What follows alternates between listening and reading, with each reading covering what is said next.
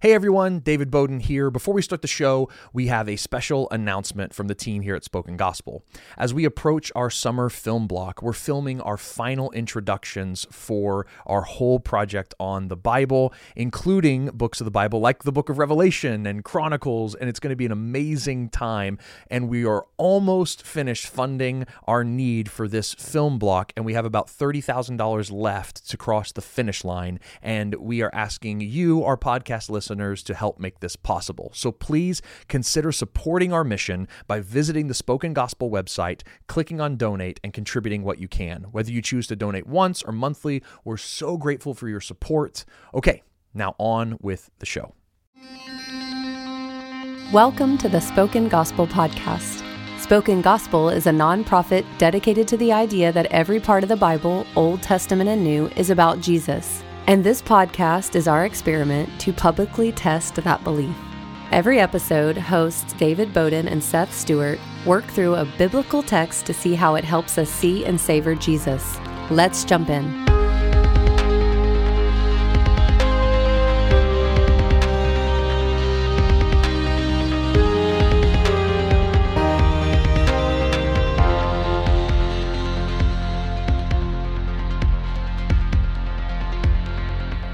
Well, welcome everyone to the Spoken Gospel Podcast. Thank you for joining us. Seth, how are you today? Right across the Jordan River. Right across the Jordan River. Did you know my baptized? My dad. My baptized was... My dad was baptized in the Jordan River. For like his first baptism? For his first baptism. Oh. Isn't that crazy? Because I know a lot of people, like when I went to Israel, a lot of people were getting like rebaptized in the Jordan River. It's like a thing. And like it's like an industry.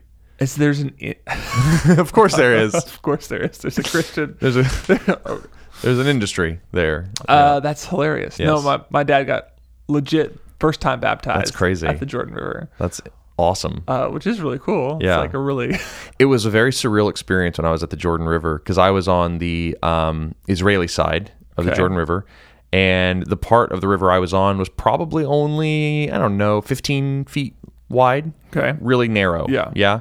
And on the other side, the Palestine side, right? Uh-huh. I could just see Palestinian army people with automatic rifles. That's sitting there crazy in case anybody tried to cross the Jordan, which is pretty on the nose. Pretty on the nose for this story here. That's crazy. But it was very surreal being like... Did you get rebaptized at the Jordan? I did not. I did get in, but I did not get rebaptized. Did you just dunk yourself just to... I don't even think I went... No, I didn't even go under because I didn't have a change of clothes. Jesus did this too. But I did wade in it. That's pretty cool. And that was pretty cool. It was very surreal. It was super neat. But yeah, the Palestinian soldiers definitely added a pall over so crazy. Just like the fortress of Jericho stood over the border of the Jordan. That's right. So did the Palestinian soldiers. We're not trying to make a political point. We're really not. It's just what's happening. Interesting parallel. It's just what's happening in this moment. That was unscripted. So before we jump in to Joshua 3-5, I just want to make a note that we've decided for the first time ever with this book that we want to open it up to you guys, our audience, to ask us questions about Joshua as we go through it. So as you're listening to us talk about this book, especially the book of Joshua, it can just be really confusing and people can have a lot of questions about it. So we thought it would be a great place to start doing some question and answer. So if you have a question about anything in the book of Joshua, just send an email to us at podcast@spokengospel.com. Yep. That's podcast@spokengospel.com. You can send it in text format and we'll read it, or better yet, record yourself in a voice message on your phone and send that as an email attachment, and we can play your voice on the podcast. And should be super fun. People can hear your beautiful voice. So keep your questions short and to the point. That'll make them more likely to get aired, and we're really excited to dialogue with those after we finish the book of Joshua. We'll record a Q&A. So anyway, I'm excited about that. I forgot that we were going to do that. I know. So I'm excited that you remembered. And we're actually doing it. Yes. So anyway, And we are coming up on we're getting very close to our 100th episode. Next week will be our 100th episode. Yes, which is like our strictly 100th episode. Yes. Including specials and everything. Like everything. But yes. Yes. Our 100th episode is next week. Which has been exciting. Yeah. So anyway, all right. Celebrate with us. Cool. Joshua 3 to 5. What has been going on up to this point? Well, basically, we had the incident with Rahab. Yes. Rahab hides the spies. Joshua sends a couple men over the border of the Jordan River to spy out the land to see what's happening. And Rahab, a prostitute, confesses faith in Yahweh, hides the spies from the king Jericho's Gestapo, and has this really interesting phrase where she says, "The hearts of the people melt before you." Right, and because they heard that all that Yahweh did to the people in Egypt, and like how he parted the Red Sea, and it was this crazy thing. And we talked about how her heart melts in repentance, while the other people's hearts melt into like hardening. Yeah. Also, melted to hardening. Jericho's Gestapo is something you just said. Any bad guy in the story will just be called. Their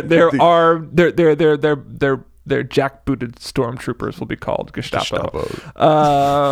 And then before that, Joshua assumes command of the army and nation of Israel. He takes Moses' place. Yes. And so what really ends up happening here in chapter 3 is that we're concerned that Joshua is a worthy successor to Moses. So you have Moses, who saw God face to face, who received the 10 Commandments, who spoke with God on a mountain for 40 days. Wrote the Torah. Wrote the Torah. You have this pretty impressive figure who led them through the wilderness, who struck water from a rock, who prayed to the Lord, and armies were defeated. Let alone everything he did in Egypt. At the Exodus, calling down plagues and confronting Pharaoh and freeing God's people from slavery in Egypt. He's done a lot.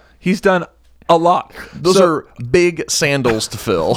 very large sandals to fill. Size 14 sandals. So I just kept thinking in my mind of how you can call sandals thongs. Oh, but don't say that. Anyway, we'll let the listener complete that sentence in their own mind. So Joshua has very big sandals. To fill. Yes. And so really it's a question of legitimacy in one sense. Right. Can he actually do the job? Does he have God's blessing? Well, especially if you think about the end of Deuteronomy, and I don't know how much of the very end of Deuteronomy would have been communicated to Israel, but they had to be feeling it, which is, and to that day, no prophet had arisen like Moses. Yeah. Who spoke with God face to face.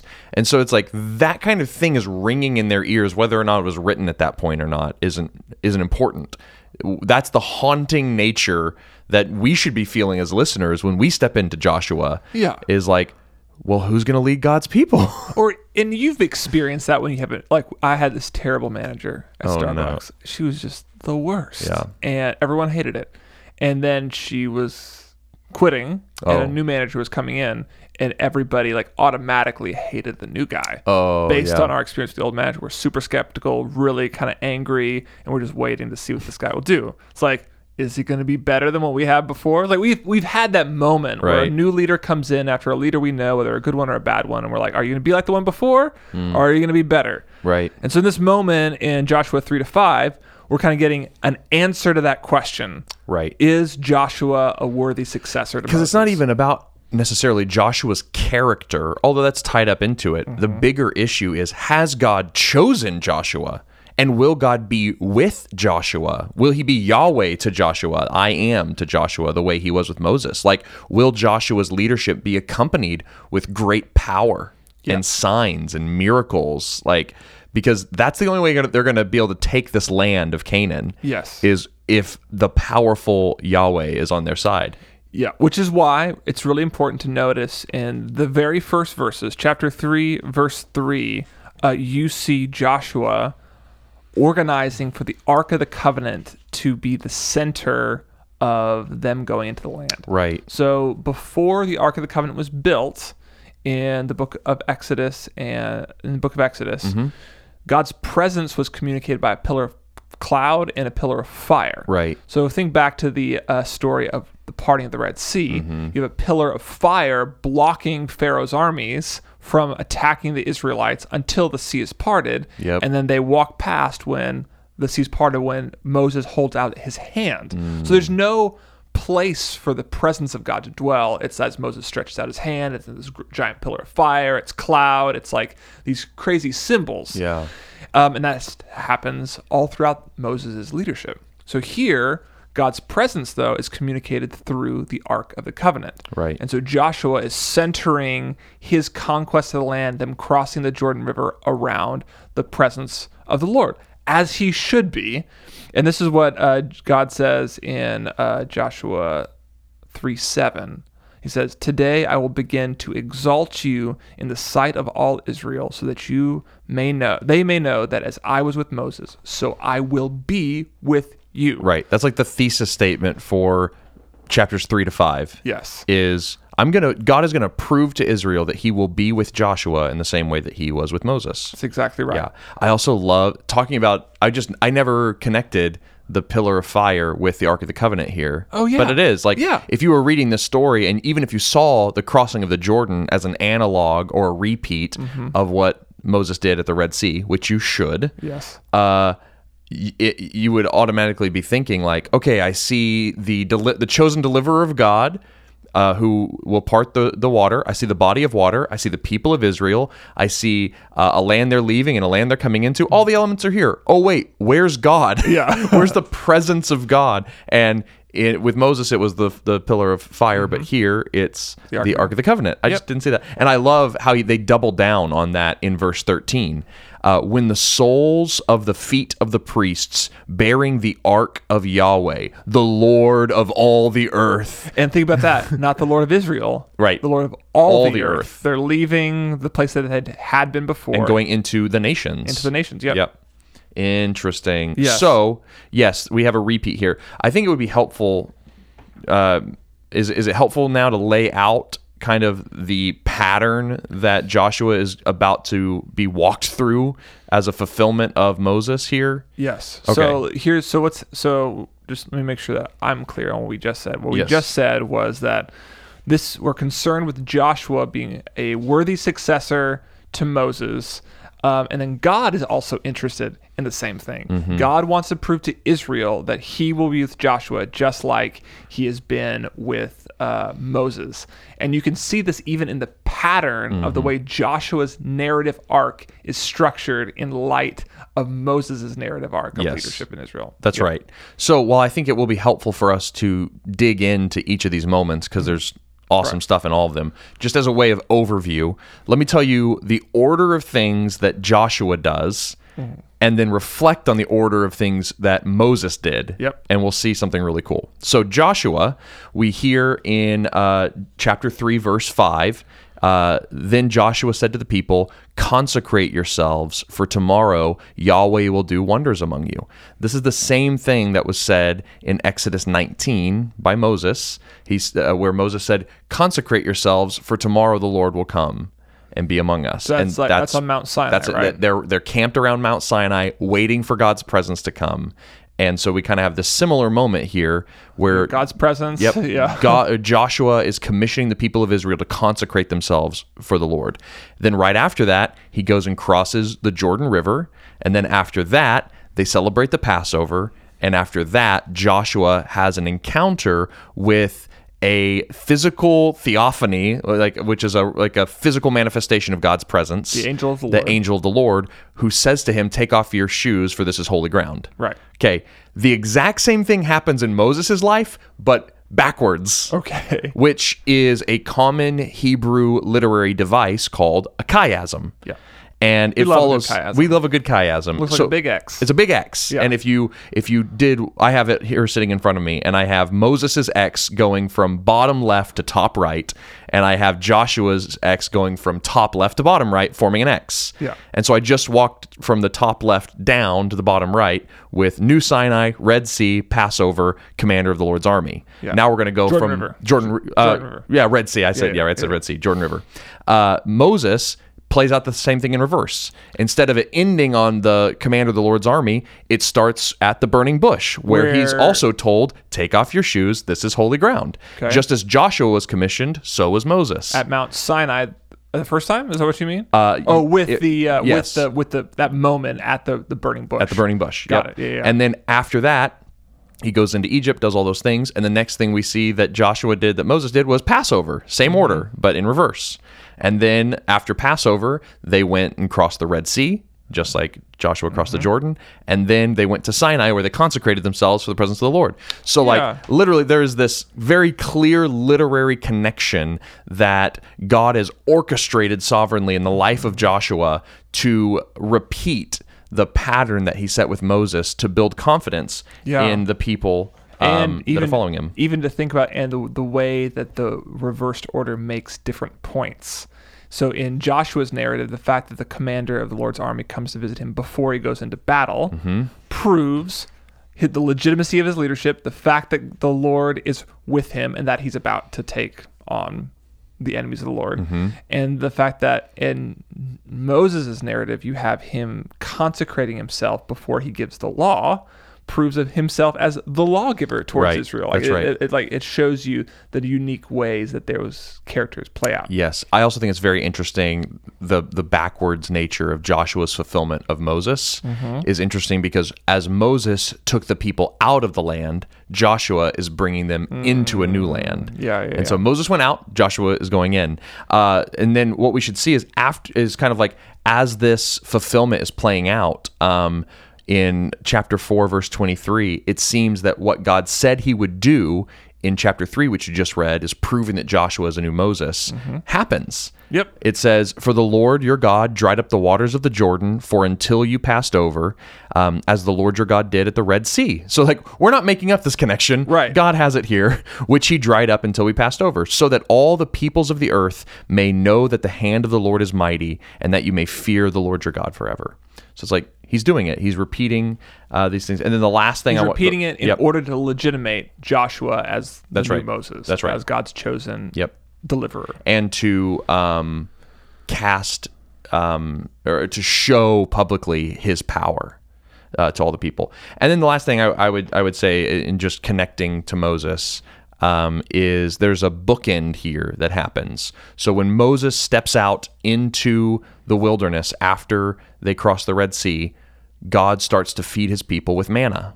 And then here, once the people cross over the Red Sea and have their Passover, the manna stops. Because they're eating from the bounty of the land. The Lord promised to give them. So it's like an interesting final period, full stop at the end of Moses' ministry, where it's like as his ministry started with manna, that manna's now ended. It's just like an interesting little bookend there. And let's just go ahead and jump to say how Jesus actually fulfills all these same patterns in his own life. That's right. So we have these crossing literary structures in Joshua and Moses' life, but we don't have the same order.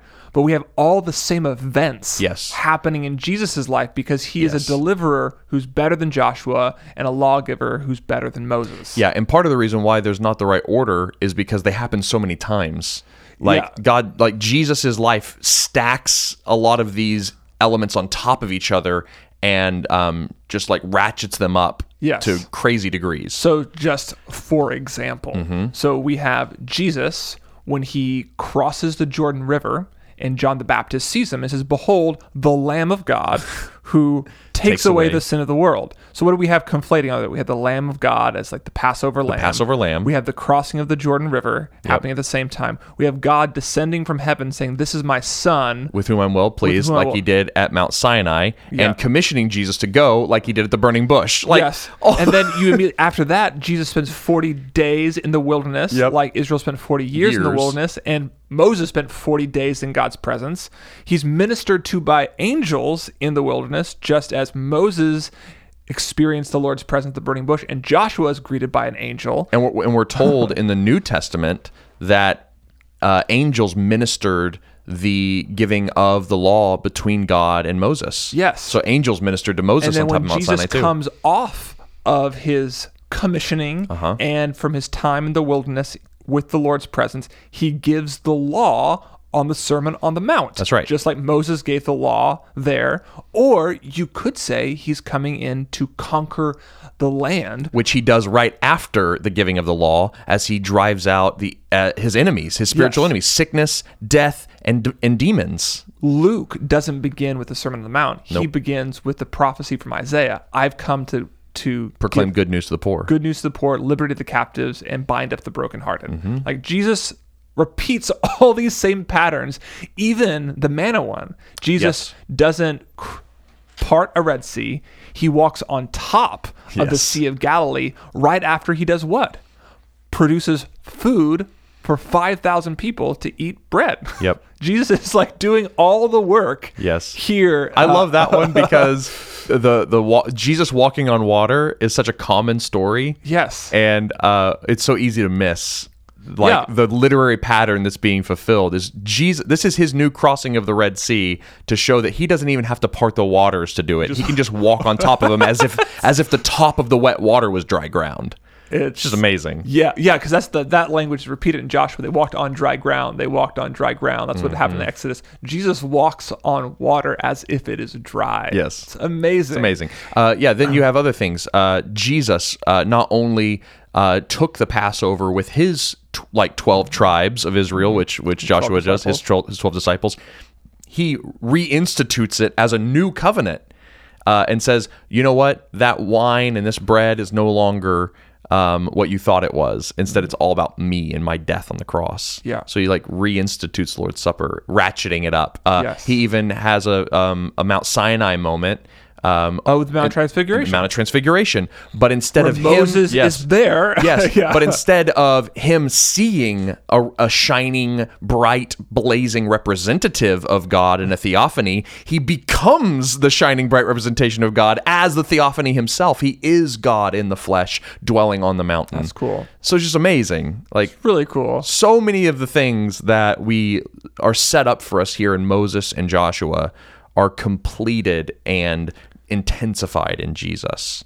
And I think the question we have to ask is, why does that matter? Other than, I think we shouldn't belittle this fact, other than just the beauty and sovereignty that is on display in the way that God has written this collection of letters and scrolls that we know as the Bible. It's beautiful. Why does it matter that it's beautiful? Well, why does it matter that all those repetitions are one, it matters because it is beautiful. Yes. And when the word is beautiful, we can celebrate the God who is beautiful. Made the beauty. So one way, it's one way to worship. When you're just caught up in the narrative details of the text, we've been talking about this off the air. It's we celebrate the God who is beautiful and who's created beautiful literature. A note on that, just to get it on the record, because I just think it's been really helpful for me to think about. I used to separate the enjoyment of God from the enjoyment of his word. And while I don't want to deify the text or anything what do you mean by that? It's you would loving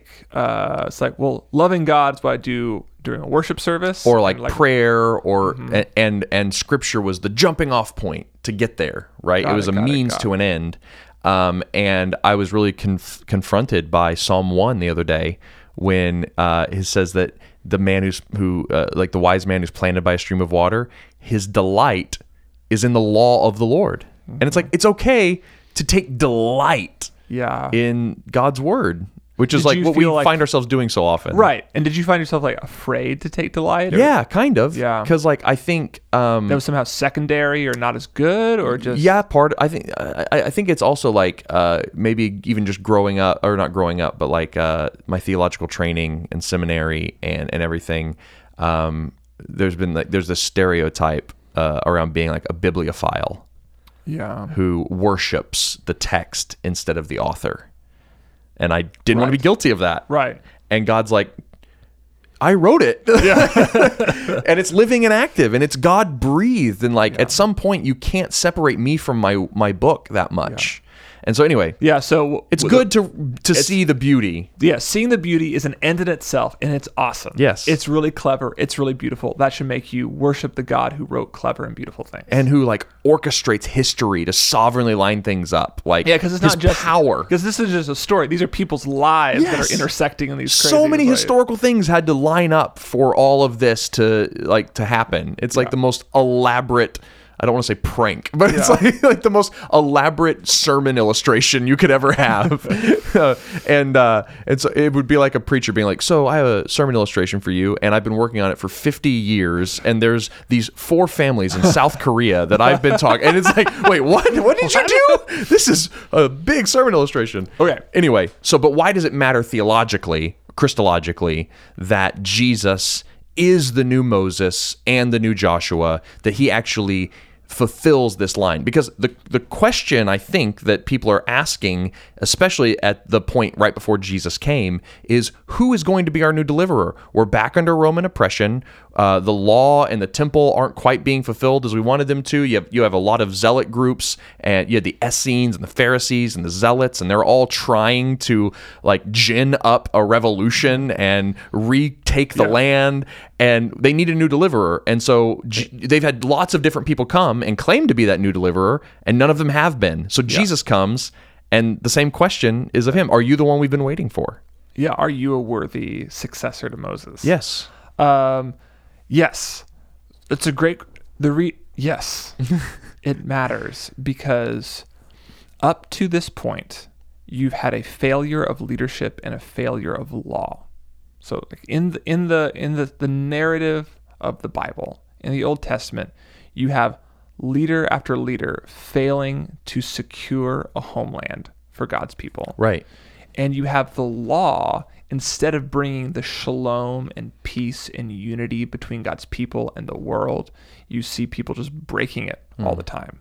So you have in Israel 1,000, 2,000 years of failure of lawgivers and deliverers failing to do that task. You see hints of success in the giving of the law, and even hints of success in Joshua as he actually takes part of the land and secures it for them. Yeah. But they're really still waiting for somebody to do it perfectly. Yes. To do it better.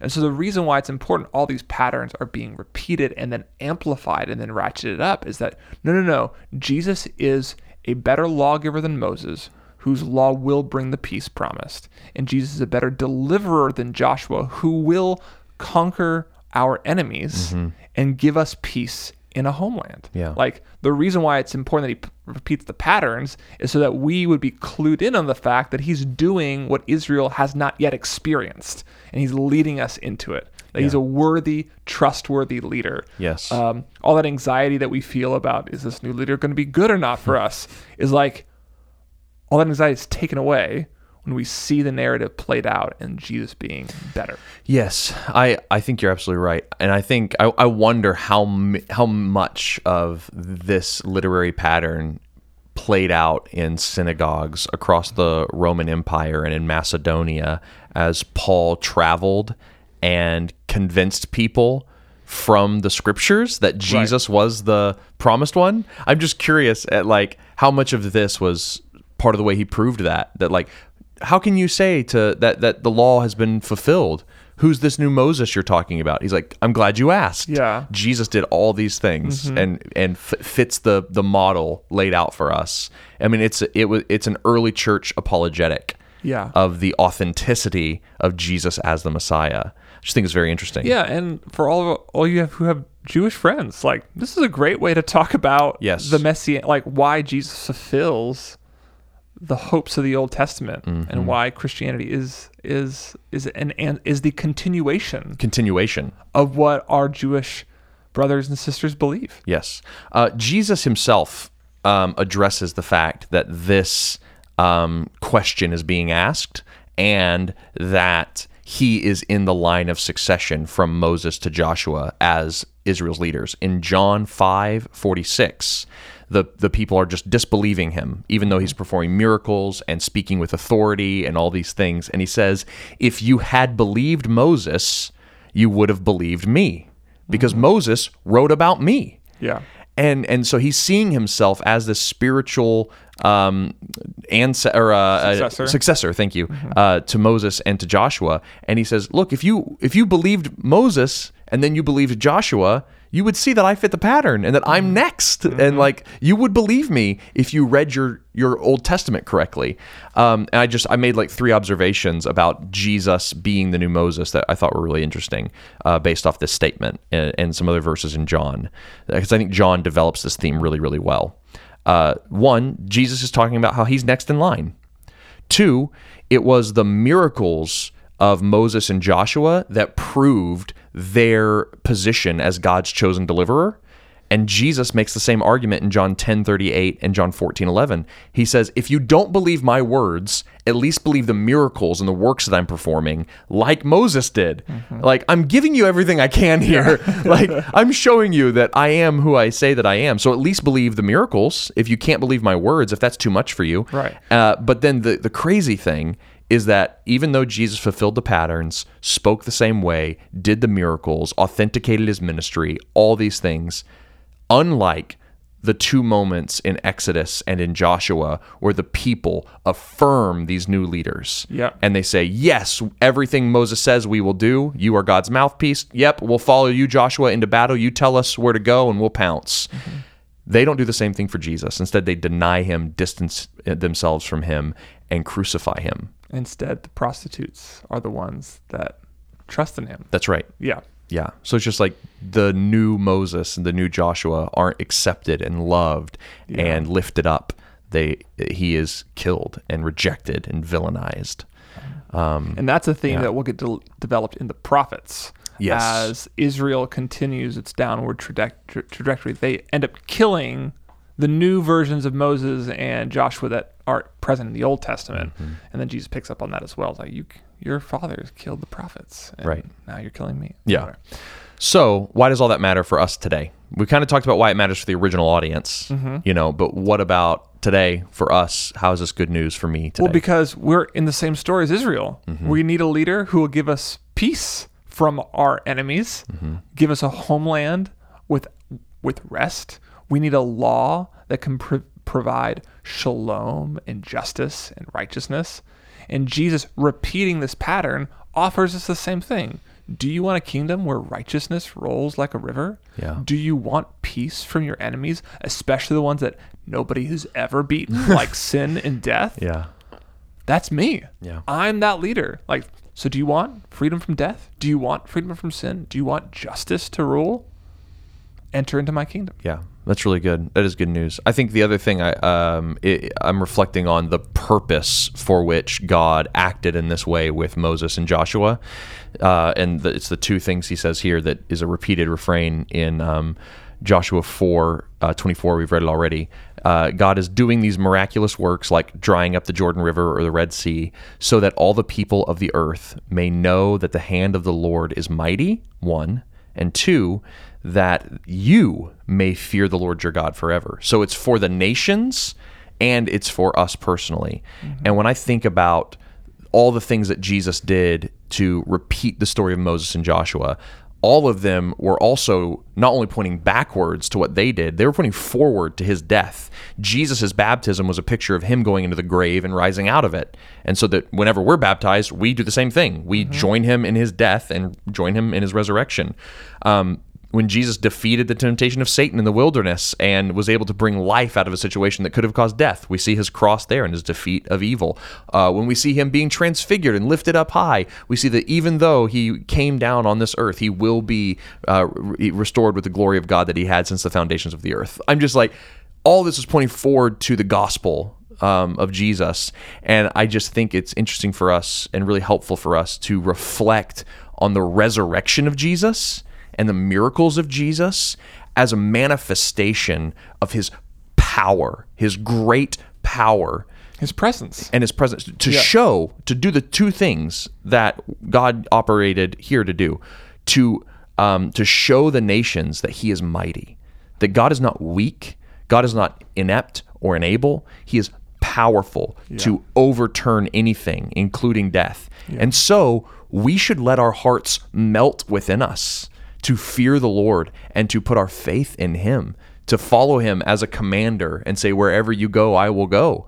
Like, to consecrate ourselves to him. And I think I don't often reflect on the miracles of Jesus as fear producing in a really good, clean fear way. And like the trusting type of way. The trusting kind of way. Where I'm like, you are mighty and I will follow you because you have proven to be the deliverer that I need and want.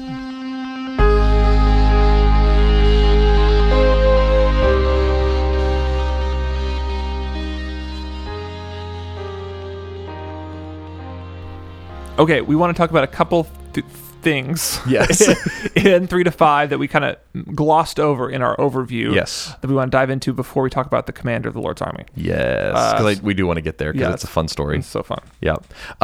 So I kind of want to we have these 3 moments. We have the crossing of the Jordan, Passover, and circumcision. So let's just talk about each of them and what we want to see in those. Okay. So we've talked a lot about the crossing of the Jordan already, as it pointed back to Moses, pointed forward to Jesus. We don't need to rehash that.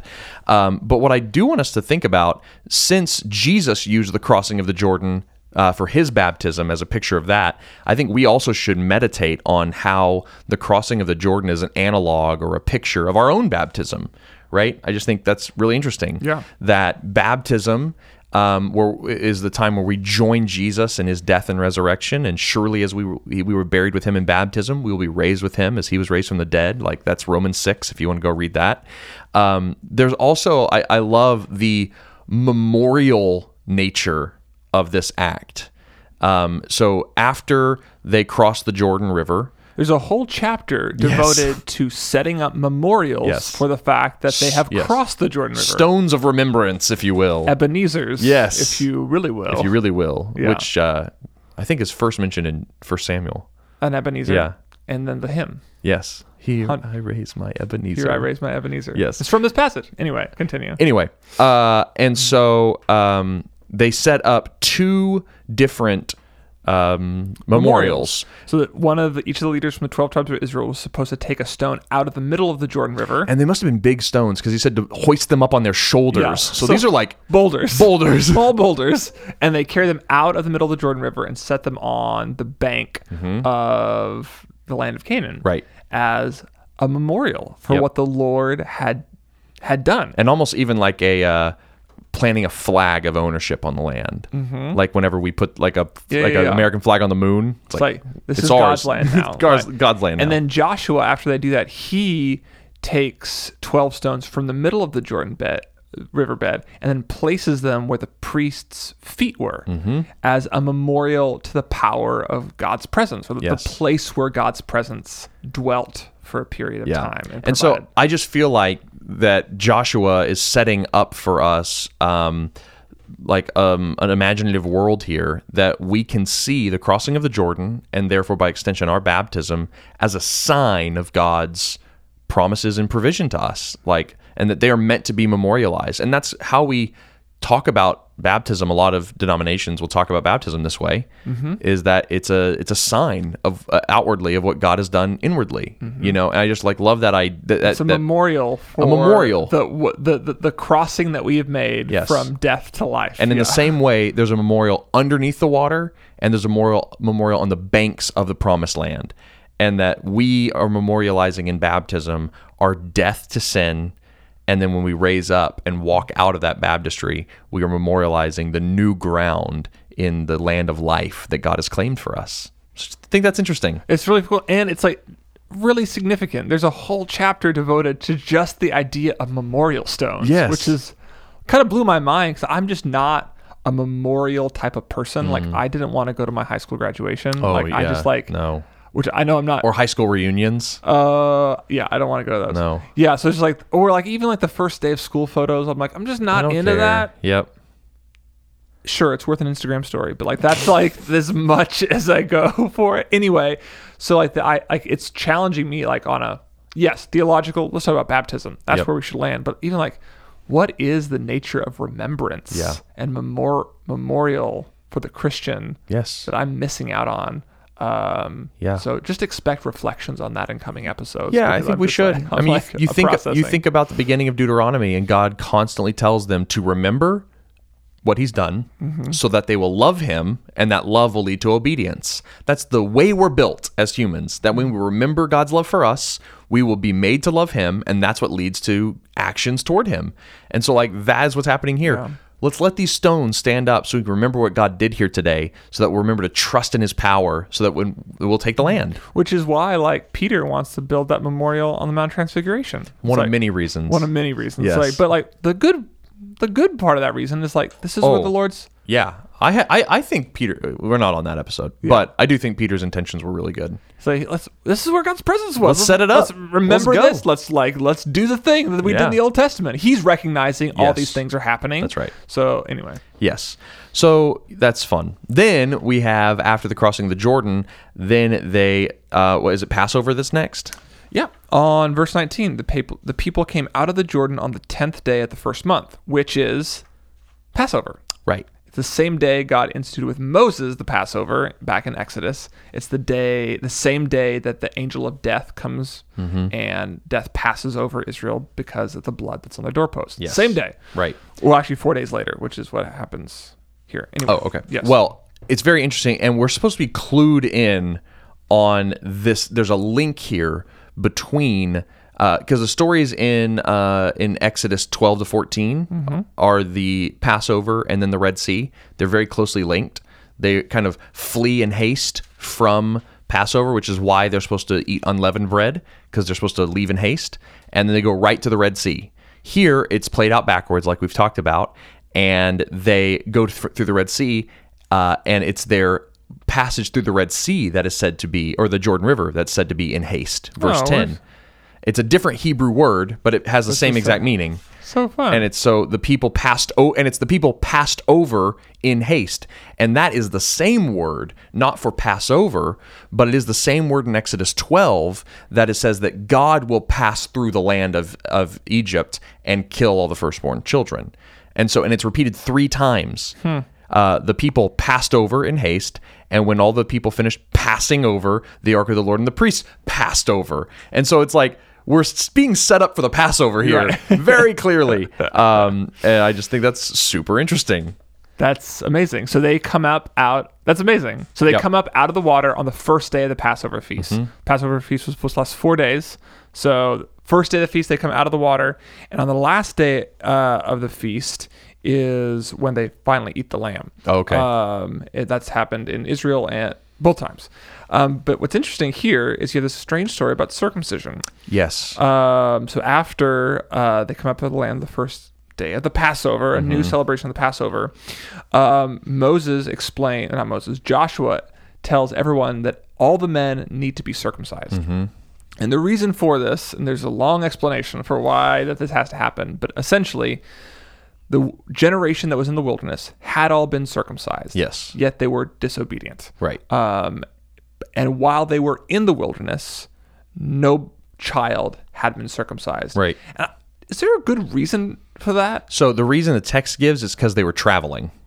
Which I guess makes sense. I guess, but they're kind of still traveling right here. Yeah. I'm wondering if it has to do with, I have 2 observations about this. One is, does it have to do about like connecting with their disobedience? Was their refusal to circumcise their children a reflection of their inward disobedience? Probably. 2, you also have a very similar and strangely cryptic story in Moses' calling in Exodus 4, where he's traveling down to Egypt and God stands against him to kill him because he has not circumcised his children, just like the older generation didn't circumcise the younger generation in the wilderness on their way to the land. Yeah. And Moses obeyed, and then God was with him. But the people of Israel obeyed on his behalf. True. Zipporah obeyed on his behalf. But no one obeyed, neither husband or wife. So no children were circumcised. So God was not with them, or but was against them. That I had was that it could even be not a willful act of disobedience, but a symbolic judgment. It's like, because we're not in the land, because we know we will be in the land for 40 years, we will not circumcise this generation because it's a symbol of God's judgment against us. This is the uncircumcised generation who will not be a part of God's land. So anyway, all that in the background, Moses says, because you are now in God's land as we were promised, because we've already crossed over the Jordan River, because we've already been set here, we will circumcise ourselves in obedience to the law. And not only that, but also in fulfillment of the promise to Abraham, where circumcision started, was God promised that he would be a great nation, so that it would come from his reproductive organ, a great nation. And so he circumcised his reproductive organ to show that promise visibly. And so now his great nation is in the land that was promised to him, and they all join him in that visible sign of the covenant. And so this is a sign to link us back all the way to Genesis 15, that what God promised to Abraham so long ago is finally coming true. That's right. Yeah. And I don't know if this is a legitimate connection, but even just like the bloodiness of circumcision, compared to the bloodiness of the sacrifice of the Passover lamb and spread on the doorpost of the house as a symbol of passing over of God's wrath, of the angel of death. So here we have, they've passed over the Jordan, and there's another new symbol of blood that kind of proves the same thing. Right. And he says it this way: the reproach of Egypt has been rolled away from you. Yes. So the reproach of Egypt that came towards them and then killed Egyptians was rolled over the doorpost of the Jewish homes that had sacrificed lamb. And so here you have people obeying bloodily, and the reproach of Egypt is being rolled off of them, both as a symbolic picture of what the Egyptians' disobedience, but also their disobedience in the wilderness. Interesting. Yeah. So I want to say something about that reproach language. I think this line is very interesting. So the whole nation is circumcised, and once they finished being healed from this very bloody operation, the Lord says to Joshua what you've just said: "Today I have rolled away the reproach of Egypt from you." This word reproach means shame or taunt. And it's this idea that gets repeated all throughout the wilderness, that Moses brings it up, the people of Israel bring it up. When they are about to die in the wilderness, they say, "Oh, that we would have died in Egypt," or "What will the Egyptians think of us if we die out here?" That our God is fake, and that the gods of Pharaoh ultimately prevailed because he led us out into the wilderness to just let us die. That Yahweh brought us out here just so we can die. And there's this taunt and shame and coming from Egypt to the people of Israel. That's one level of it. The other level of it is their past sin and all of the predilections that they got from Egypt of building the golden calf and being Egyptian, and the condemnation and shame and separatedness that brings between them and Yahweh. And God is saying, in circumcising you, I'm rolling all of that back. I'm going to prove that I am a God who is with you and is more powerful than the God of Pharaoh. I've proved that at the Red Sea and now again at the Jordan River. And I'm cutting out your Egyptness. I'm cutting out your Pharaoh-ness. And I'm removing his shame and his rebuke and his reproach and his taunts from you. That's pretty cool. I think it's beautiful. And so it makes me think about how then later, actually not even later, Moses talked about circumcision of the heart. Yeah. And that's used all throughout the Bible. And I'm just wondering, is this a helpful way for us to think about circumcision of the heart? That when the Holy Spirit circumcises our heart, he cuts out our reproach. He cuts off our shame, all the taunts that the enemy levels against us. Those connections to Egypt. Those connections to Babylon and our own fallen nations that we live in right now. And he's carving that stuff off of us. I just think it's a beautiful picture that when we put our faith in Jesus, the Holy Spirit comes and carves out our shame and our reproach and the taunts that stand against us, and is carving out all that is evil in us. I just think it's beautiful. It is it's really beautiful. And just to even think about how persistent that shame and comparison always was for Israel.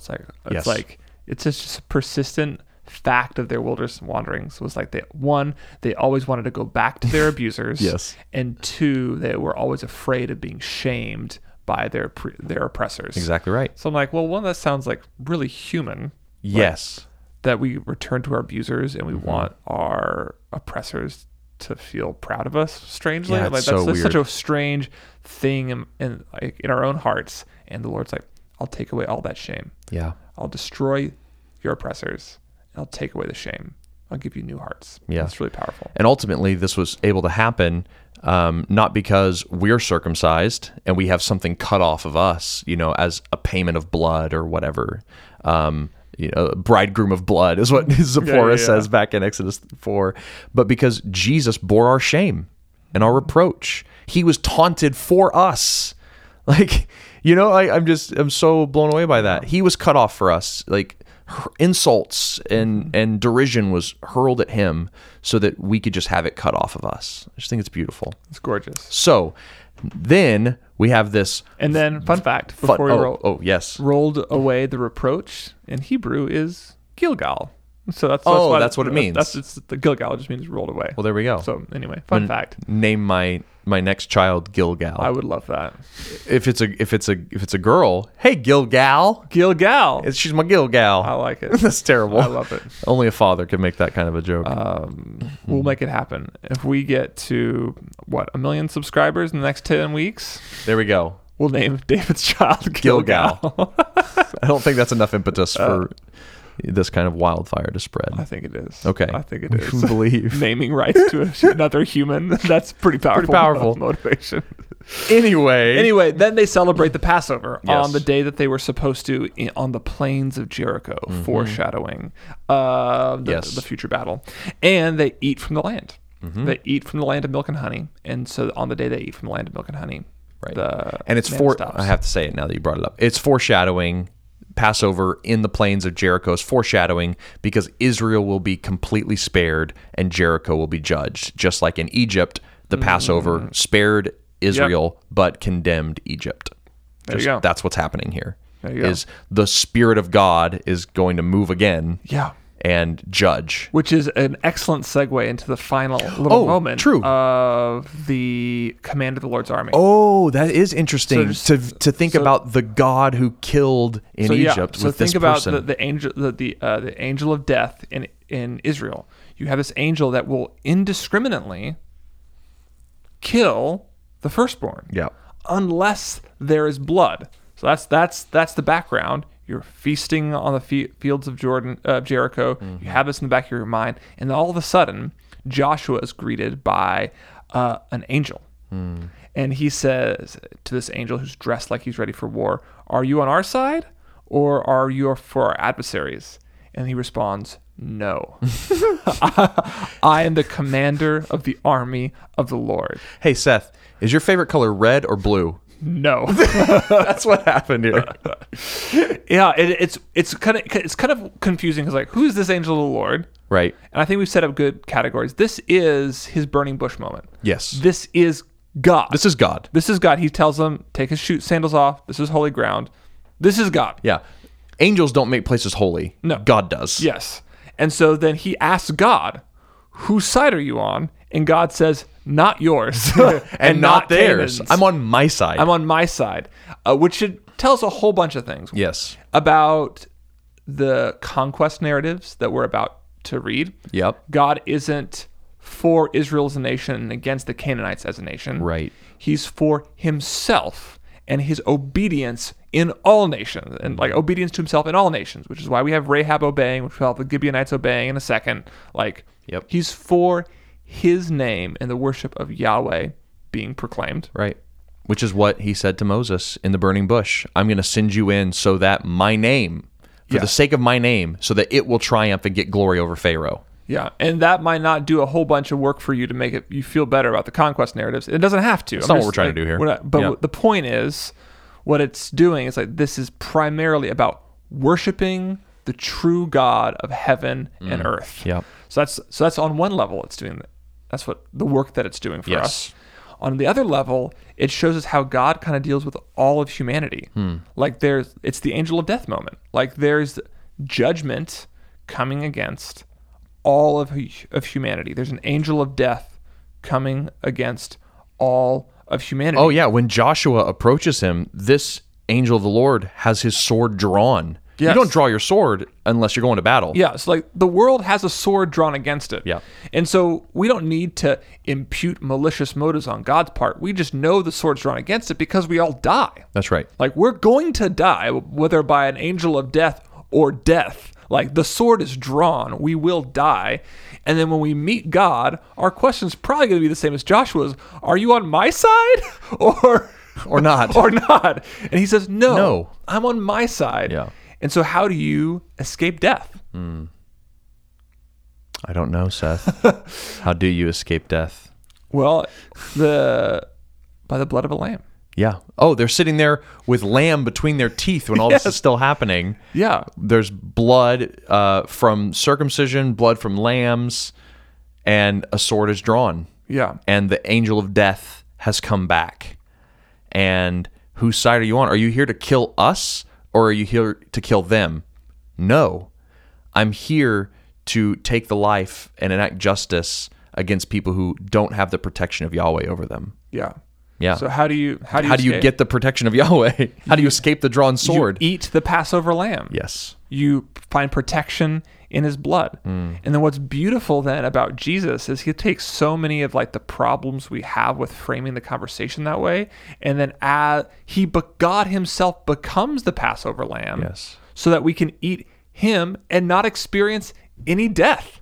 It's profound. It's amazing. When Jesus comes as the commander of the Lord's army, and we say, who are you here to kill? Who are you here to judge? The enemies, the Gentiles, or Israel, the Pharisees, or Israel, the Jews? Who? And he says, no, I'm here to judge myself. I'm going to turn my divine sword on myself on the cross. And that's how you will escape my justice, is that I will bear it for you. Like, wow. It's profoundly beautiful. Yeah. And so we eat the Passover lamb. We ingest him with faith. And we put all of our trust and all of our hope on him. And we just come to him like Joshua came to the commander of the Lord's army, right? And we just say... You fell on his face and worshipped him. Exactly. We fall on our face, we worship, we say, I'm your servant. What do you want from me? And like, that's what we do. Yeah. It's beautiful. Beautiful, beautiful. That's Joshua 3-5. Joshua 3-5. Joshua is the new Moses. Jesus is the new Joshua. Jesus is the commander of the army of the Lord. Who's not on your side. That's right. He's kind of against his own side almost. Yeah, he's crazy. Yeah. Yeah.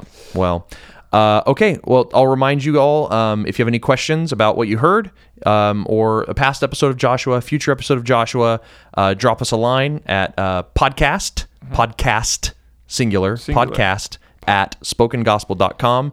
Send us your question, a little short type, or record yourself asking it, and we'll do a Q&A later on. And just to say thank you, we officially passed 100 reviews on iTunes. Yes. So we've loved doing this for you guys, with you guys, for our own sake. Yeah. We're really humbled that you guys are listening. Thank you for engaging on iTunes.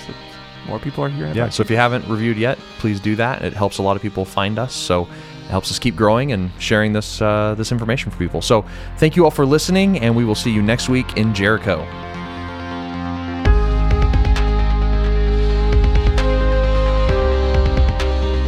Thank you for listening to the Spoken Gospel Podcast. Spoken Gospel is a nonprofit that gives all its resources, like this podcast, away for free because of supporters like you. To help Spoken Gospel in our mission to speak the gospel out of every corner of Scripture and view all our free resources, visit spokengospel.com.